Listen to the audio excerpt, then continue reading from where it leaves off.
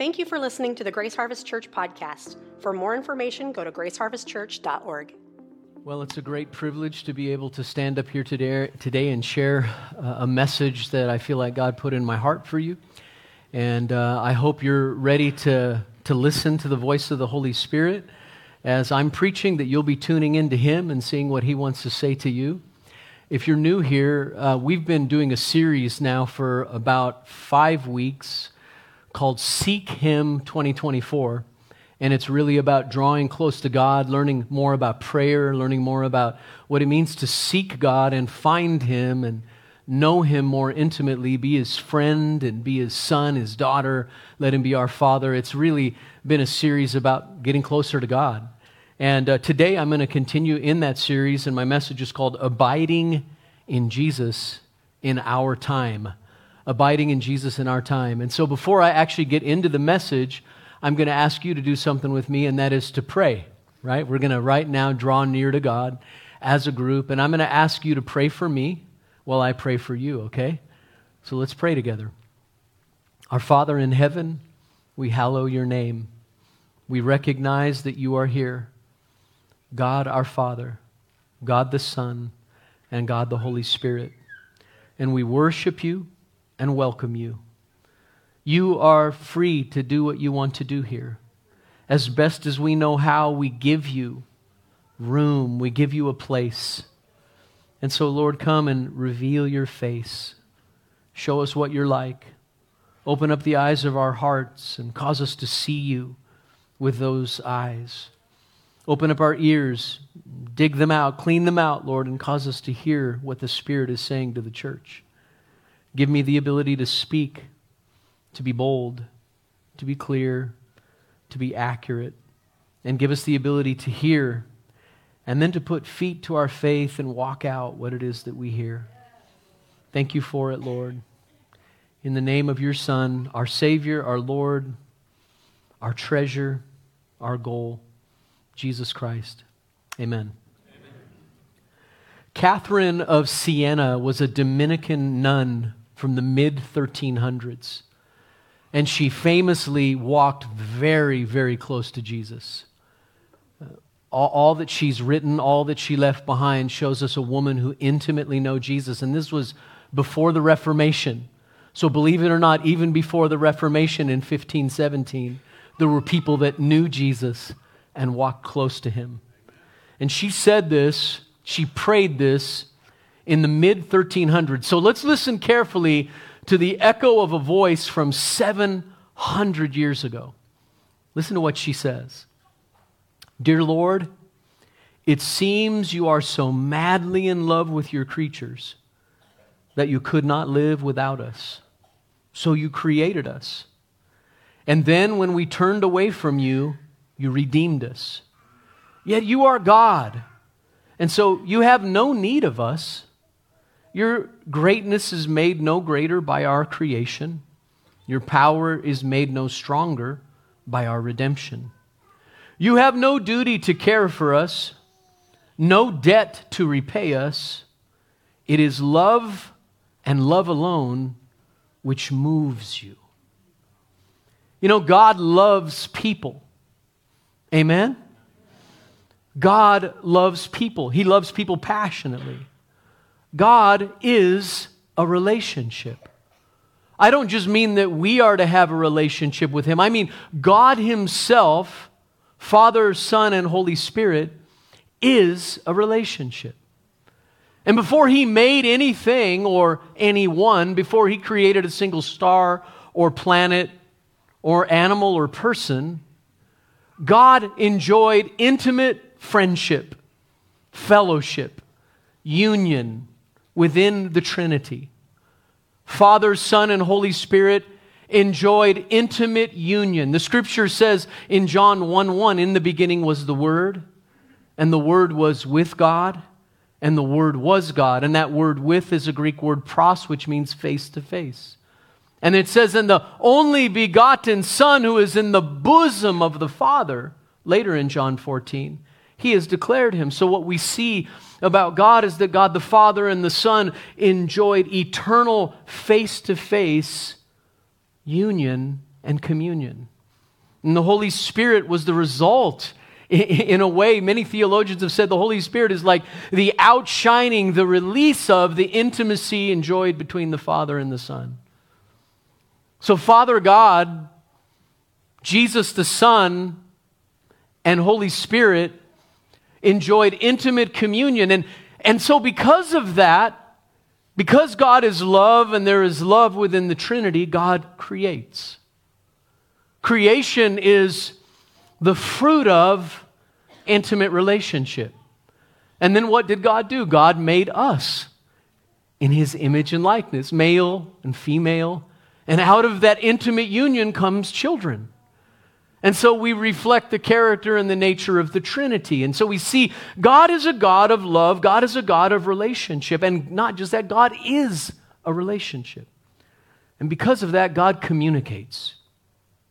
God is personal and knowable. Now think about that. He's knowable. God is not merely an idea or a philosophy or a religion. God is a person who made you and desires you.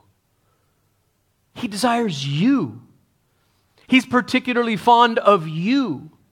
He passionately loves you individually. He knows every hair on your head. He knows every element of your personality and your character, all the things about you that blend to make you uniquely you. He created you. You are His workmanship. You are His masterpiece. You are beautiful in His sight. He gave His own Son for you. He's crazy about you.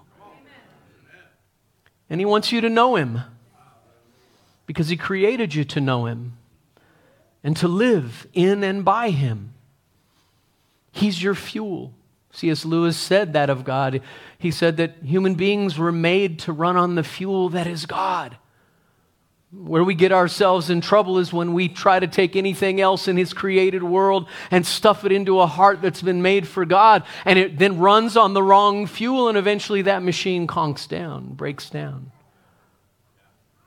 See, you were created for intimate relationship and fellowship with the one who loves you more than anyone could ever love you.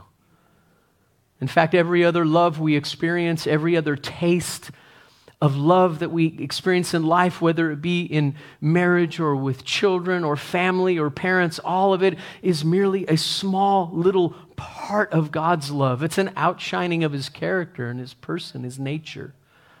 It all comes from Him. It all returns to Him. And it's all by Him.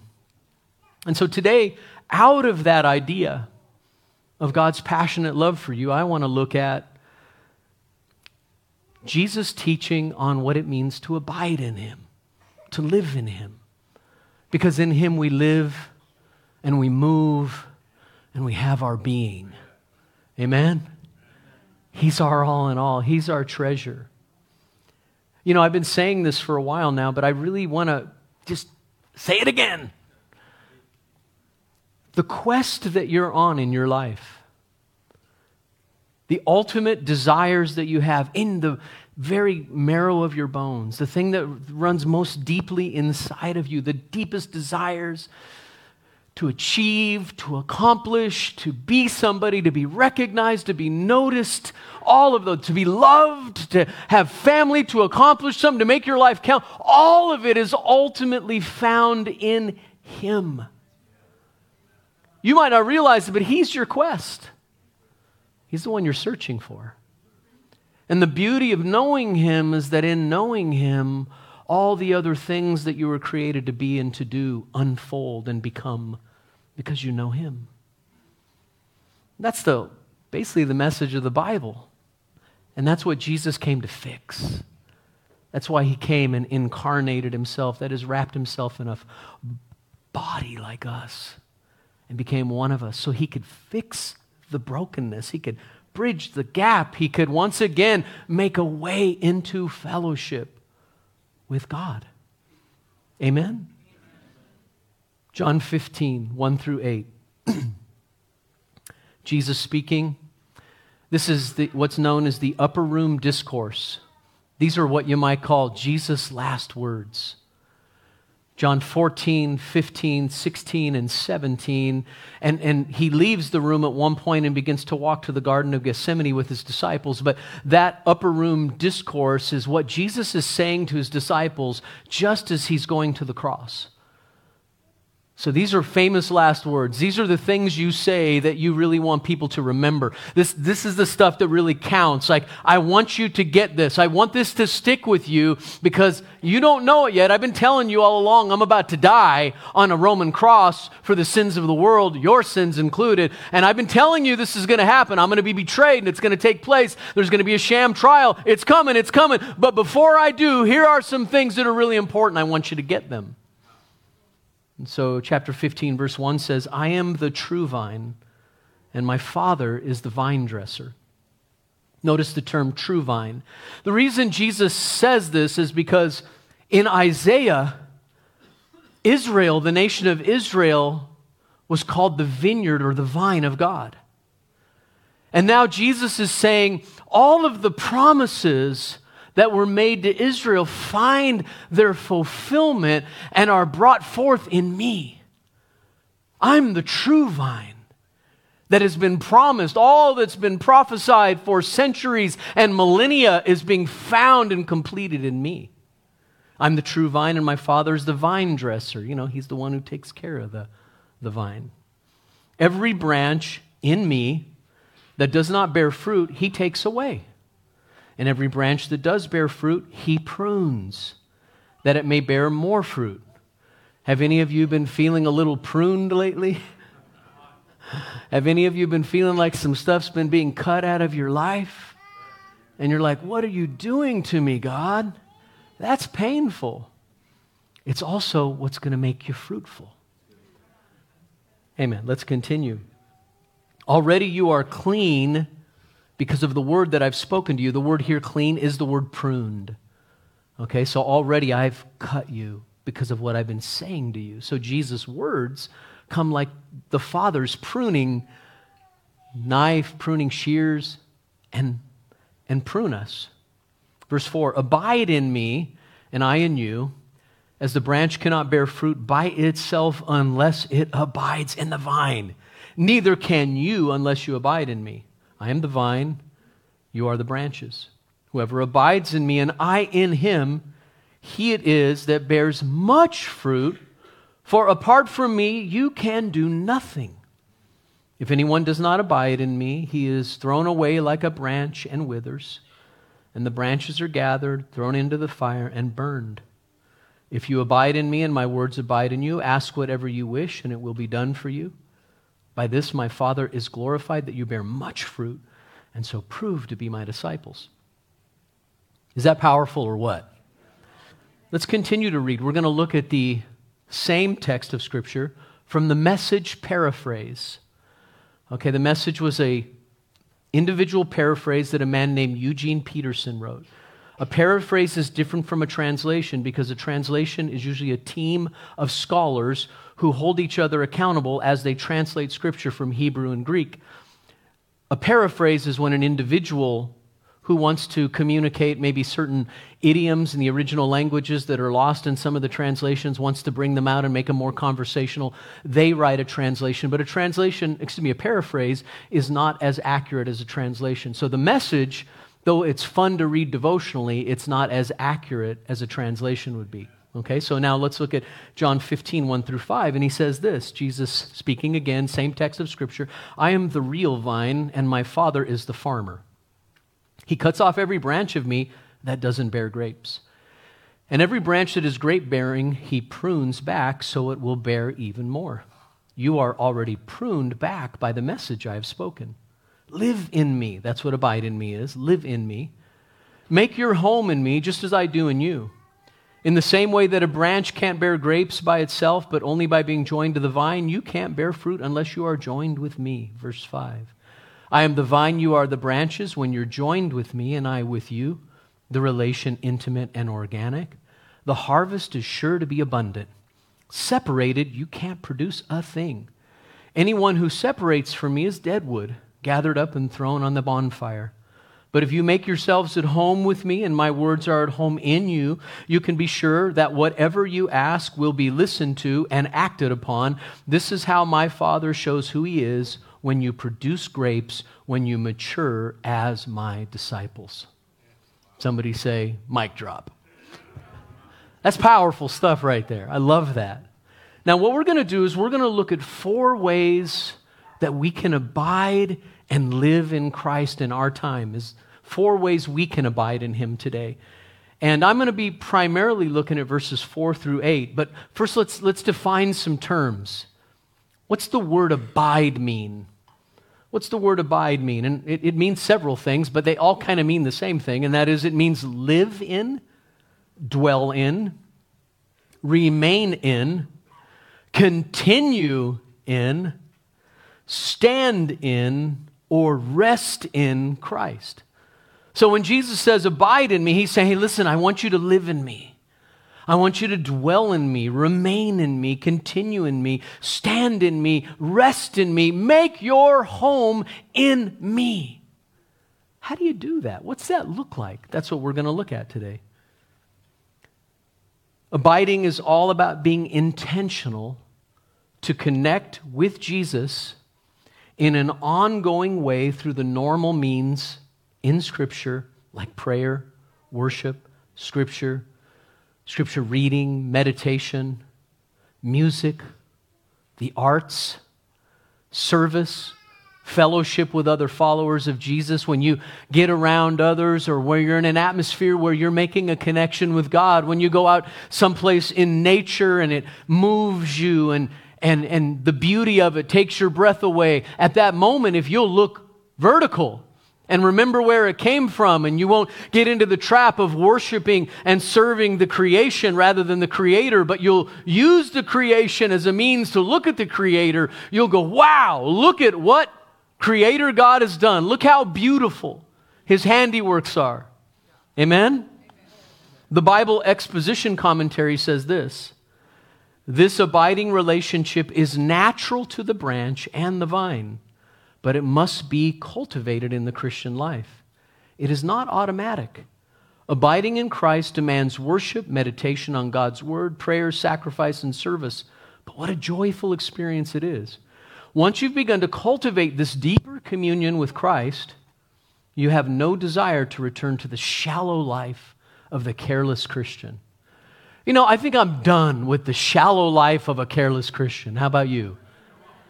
You know, I'm just going to tell you something I said at the end of the last service, but I'll say it right now. Before the service started in the first service, I was upstairs in a room upstairs, and I was just up there before the service for a few minutes, and I was looking out the window as people arrived. And they're, getting their kids out of their cars and having all the drama that you have when you're trying to get kids to come into church. And I was looking at these people, and it was just profound to me. These people are showing up because they want God. They're here because they want God, and they want to learn what it is to walk closer to Him. And it just blew me away, and I felt the Father heart of God. Like in my own heart, I just was aware, God loves these people so much, and He loves you so much. And just the fact that you're here and you've gathered with other followers of Jesus so that you can do what? Worship Him, learn about Him, and grow in your faith. That's awesome. Good job. Some of you had a struggle before you came here today, right? And you had a million reasons why not to show up. Aren't you glad you came? 3 of you are. Praise the Lord. Okay, let's continue this. Once you've begun to cultivate this, oh yeah, I already read that. Okay, so what does abiding or living in Christ look like then? What does it look like? I have 4 ideas I want to get into your mind today. The first one is this. When you abide in Christ, you abide in the Holy Spirit. And the Holy Spirit abides in you. And the Holy Spirit is living water, life-giving presence. Amen? When a man or a woman or a child becomes a child of God, this happens by what we call the new birth. And when that happens, the Holy Spirit comes to dwell within us.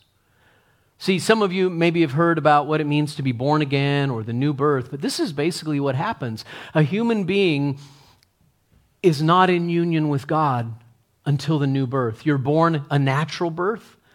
You're born by flesh and blood. You come into the world. But then you have to be born a second time.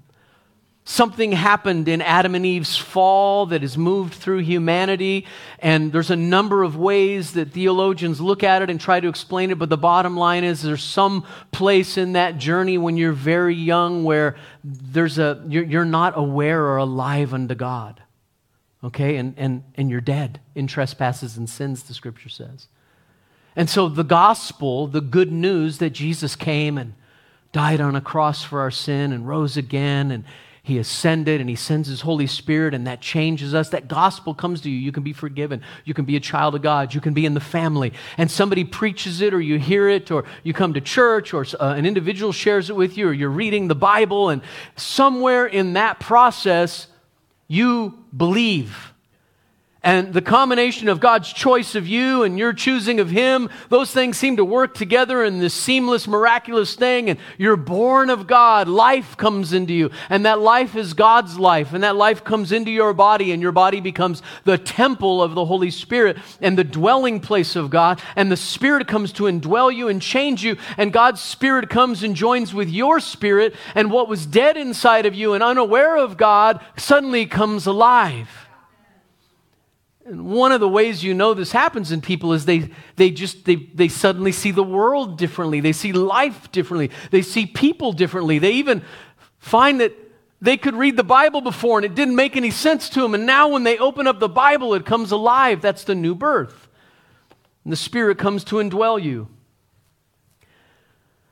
This Spirit is the Spirit of Christ, the Spirit of Jesus. So the very Spirit of Christ Himself comes to live in you so that you can live out and become like Christ.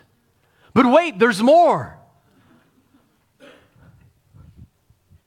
Hurry up, pick up that phone now and dial. Just kidding. There is more. Because one of the beautiful things that we've come to learn over time is that there's more of the Holy Spirit for every believer. Some people call it the baptism of the Holy Spirit. Some people call it the second blessing.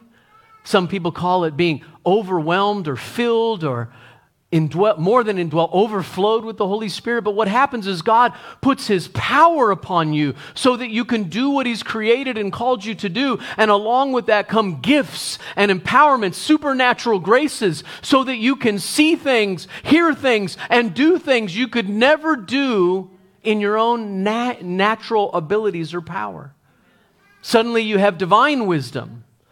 Suddenly you see things and know things, and you can pray for sick people and they're healed. Gifts flow out of your life, and those gifts give you the ability to do the mission of Jesus, so you become the hands and the feet and the expression of Jesus now. Now here's something I want to do to shake you up and wake you up. Some of you believe that's only for the elite Christians, the super spirituals, the really intense people. But the Bible indicates that God has an empowerment for all of His people. And that empowerment is so they can actually live like Jesus and do the works of Jesus. So that two things can happen in their life. They can have the fruit of the Spirit, which is the character of Christ Himself, or the gifts of the Spirit, which enable us to do the works of Christ Himself. So then we actually become the extension of Jesus Christ on planet Earth. Yeah. Anybody want to sign up for some of that? That's what God has for all of us. So we abide in the Holy Spirit. We learn that we need Him day by day. We need His infilling. Paul says in Ephesians 5:18, don't be drunk with wine, which is wasteful living, but be continually, the word is in the aorist tense, which means ongoing, be continually filled with the Holy Spirit. Continually, over and over again. So God has that for each of us. You know, you can stop right here, right now. You might feel like, I'm dry, Lord. You could just say, Lord, fill me afresh with your Holy Spirit right now. And the Spirit will come and fill you and give you what you need to do what you're called to do. Okay. I thought it was good. Praise the Lord. Secondly, you abide in the Scriptures. You abide in the Scriptures. What's that mean? God's Word, the Bible, is the most important key to understanding who He is and what He's like. We're called to love His Word and embrace His Word so that we may come to know Him. His Word is the window into His personality and nature. We're to love His Word and immerse ourselves in it. Look at what John 15:7 says. If you abide in me and my words abide in you, ask whatever you wish and it will be done for you. Did you hear that? If you abide in me and my words abide in you, you can ask whatever you wish and it shall be done for you. When we abide in relationship with God and we let His words live inside of us, our will becomes His will. And then when we ask for things, we ask according to His will, and God loves to grant our desires because our desires become His desires. Now, this is a really important point here because we live in a time when there's a lot of people that are criticizing this. We live in a time when people believe it's their mission to be critical of the Bible. And let me tell you something, from human eyes, there's a lot in here to be critical of. If you spend any time over the years reading the Bible and you don't understand context and you're not really understanding what you're reading, you're going to come across a bunch of stuff that's going to smack you upside the head. You're going to come across things that are going to make you go, whoa, what in the world? Like the first time you read just through the book of Genesis all the way, and you see all the flaky, weird stuff going on with certain families. And you're like, God's okay with this? What is going on? And all these men marrying multiple wives and all this really bad stuff happening. When you read the Bible, it's going to kind of work on you a bit. It's going to mess you up. It's going to cause you to ask questions. It's going to read you. It's going to convict you. But it's also going to, at times, cause you confusion. And because you're a human being with minute knowledge, the smartest person in this room doesn't even have a dust of the knowledge in the universe and the knowledge of God. And so what's happened is many scholars and others have taken on that they know better than God and that they're going to reject portions of Scripture because those portions of Scripture are hard to understand and they mess with you. And I will tell you, there are portions of Scripture that are very hard to understand. I've been reading the Bible for a long time and I've read through it many, many times. And what I find over and over again is I still come upon stuff where I'm like, Lord, we need to talk about this. What in the world? But that doesn't mean that at that moment I go, well, it's hard, it's difficult, I don't understand it, so I'm going to reject all of it.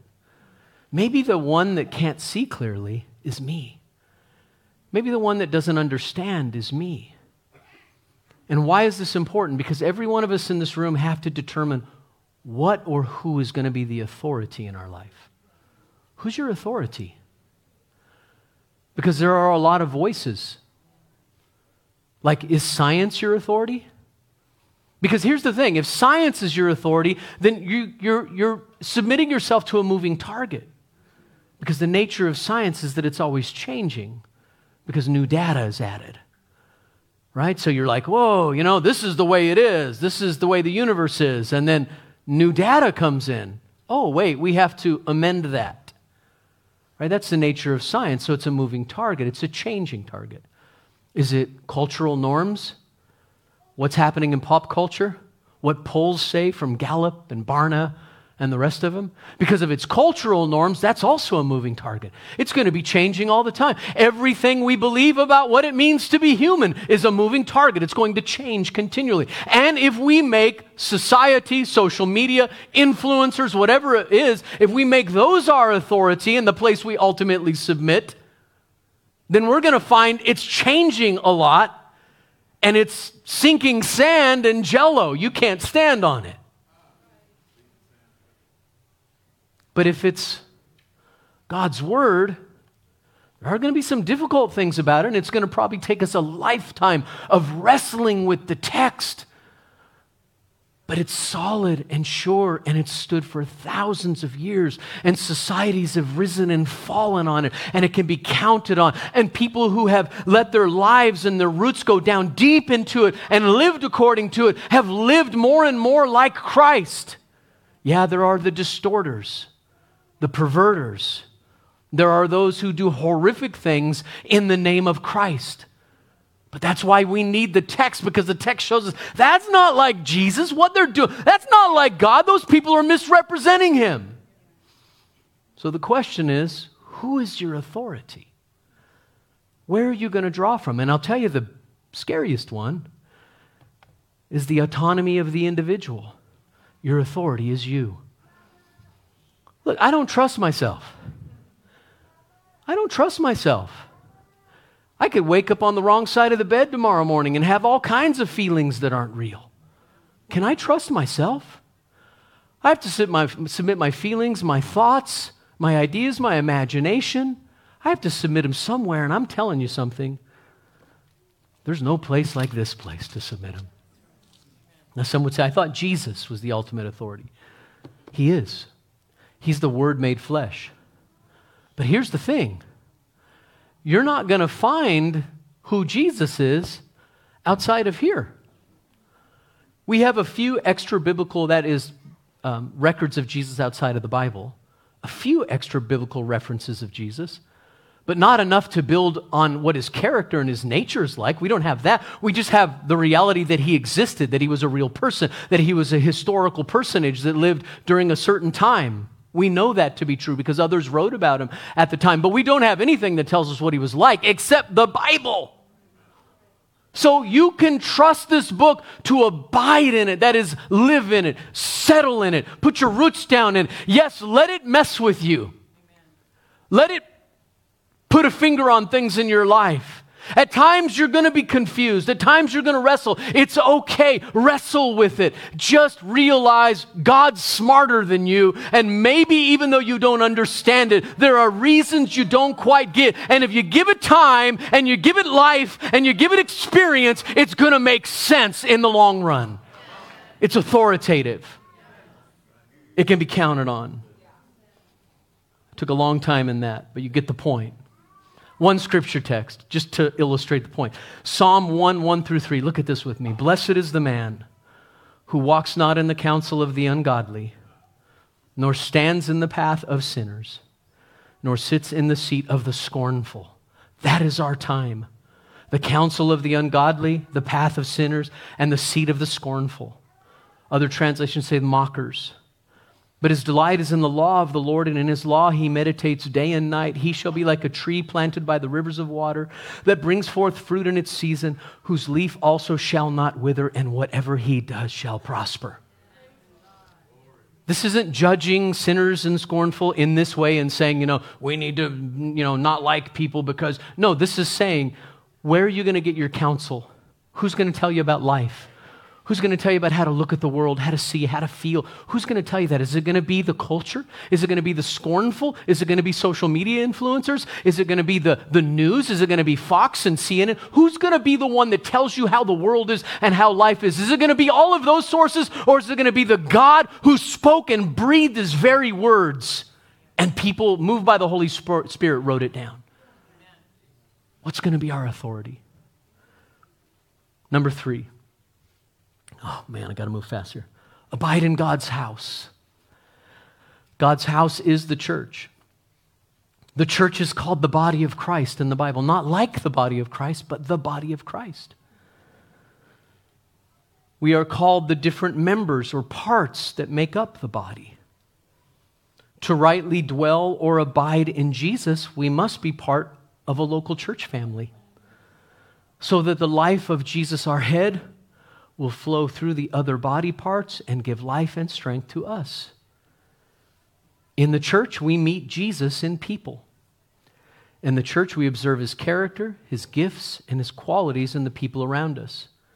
When we abide in a church family, we abide in Jesus because Jesus is in his church.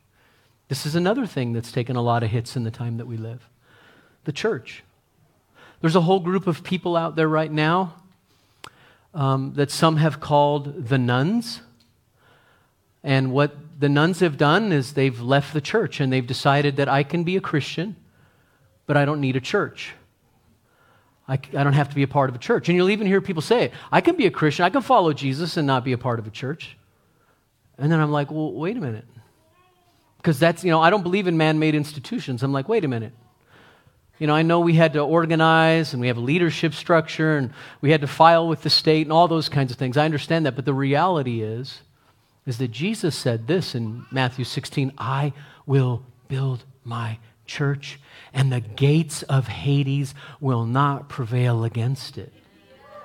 Jesus is building his church. The church is God's idea. When the early church, when God's people, his disciples, went out into the world and started telling everybody about Jesus and people started coming to faith in Christ, they didn't just go, okay, now go out there on your own, you and Jesus, and here's a scroll, and have a good time with God, because it's just a personal relationship. They never said that. The first thing they did was gather others like them, and they got together, and they prayed together, and broke bread together, and they worshiped together, and they taught each other the word, and then they went out into the community and helped the poor, and did ministry to one another, and loved the people around them, and preached the good news, and they organized into local churches. That's why all the letters in the New Testament that Paul wrote, I think all of them, start out, except for maybe Titus and 1st and 2nd Timothy, Thessalonians too. But Paul starts out, to the church in Colossae, to the church in Ephesus, to the church in Corinth. And that word church, ecclesia, the ones who are called out to assemble. They're called out from society to assemble into their own community so that they might bring Jesus to the world. You can't separate Jesus and his church. He died, Acts 20:28. He shed his own blood to buy the church. The church was purchased with the blood of Christ. You can't serve Jesus one-on-one and not be a part of a church. At least eventually what's going to happen is you're going to shrivel up and die a slow spiritual death and become carnal, and the world's going to run you over. You can't do this on your own.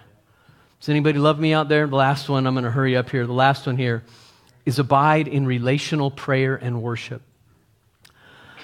I always do this to myself. Abide in relational prayer and worship. I started with this: God is knowable and real. He's a person with a personality, amen? He loves relationship and desires communication because he is a holy Trinity. He is three persons in one essence, engaging in eternal conversation and deep communication. Because of that, he created us in his image, and he yearns for conversation and fellowship with us through the agency of prayer. Have you ever spent time with someone and felt a deep connection? Have you ever, you know what I'm talking about. You're hanging out with someone. You begin to talk. Before you know it, you understand something is happening that's deeper than small talk or surface talk. You start to go places, and you feel this aliveness inside of you. That's from God.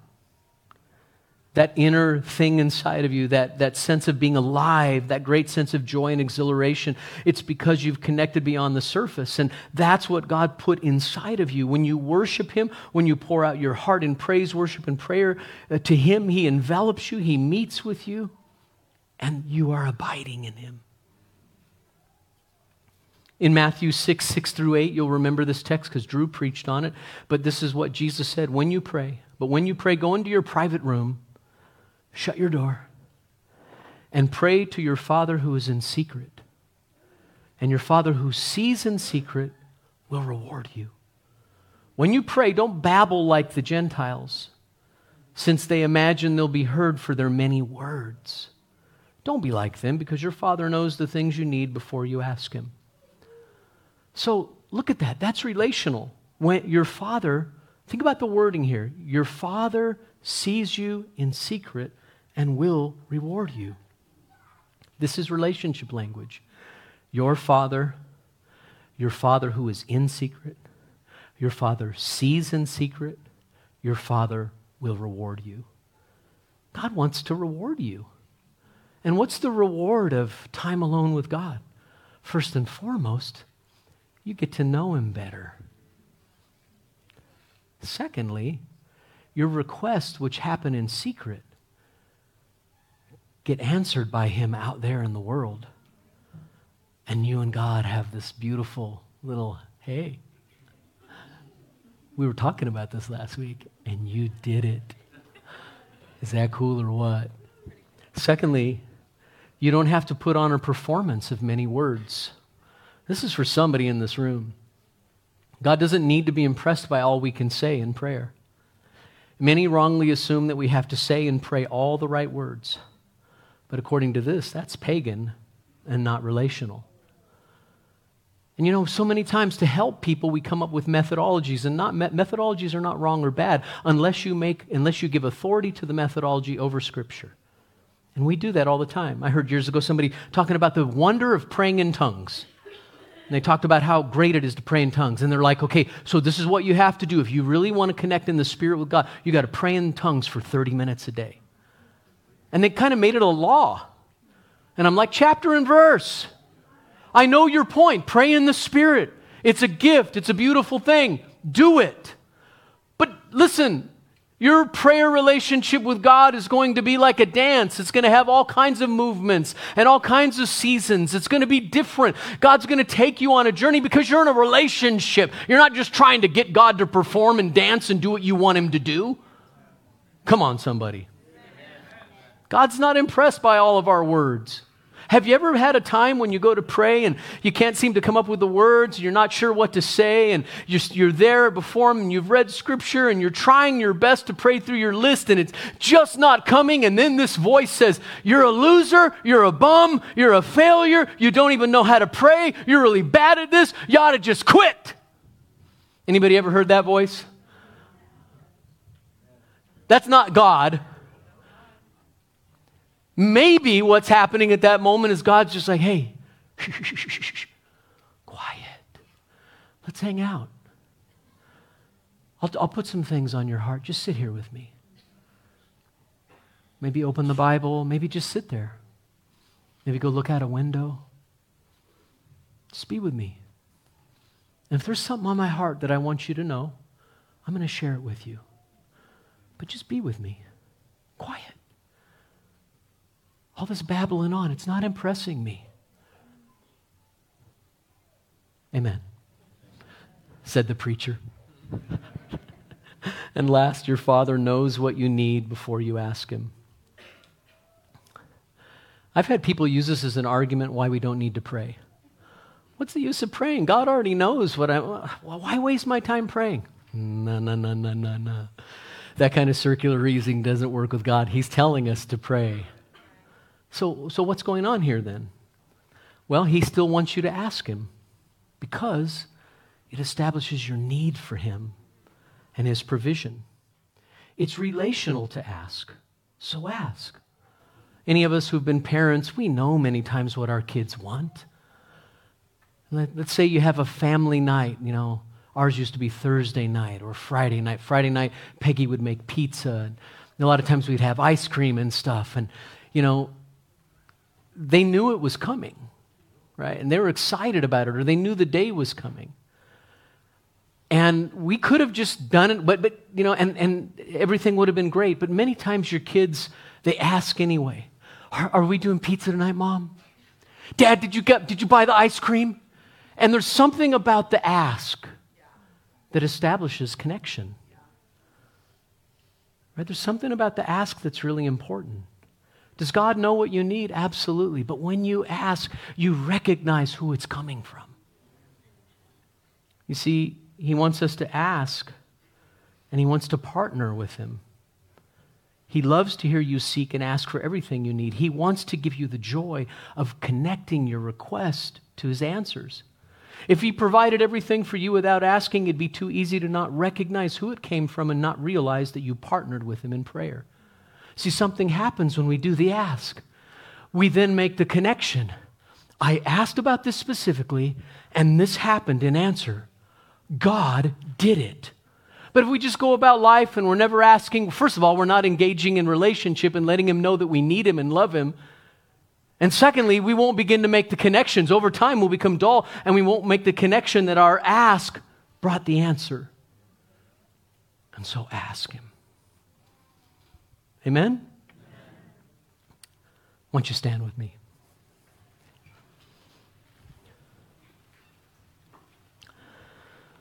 Mark Galli, in an article in Christianity Today years ago, wrote this: President Teddy Roosevelt was a charismatic figure who made quite an impression on people. One journalist who lived at that time, William Allen White, wrote about his first meeting with President Roosevelt in 1897. Listen to what he says. He sounded in my heart the first trumpet call of the new time that was to be. I had never known such a man as he, and never shall again. He overcame me, and in the hour or two that we spent that day at lunch, he poured into my heart such vision, such ideals, such hopes, such a new attitude toward life and patriotism and the meaning of things as I had never dreamed men had.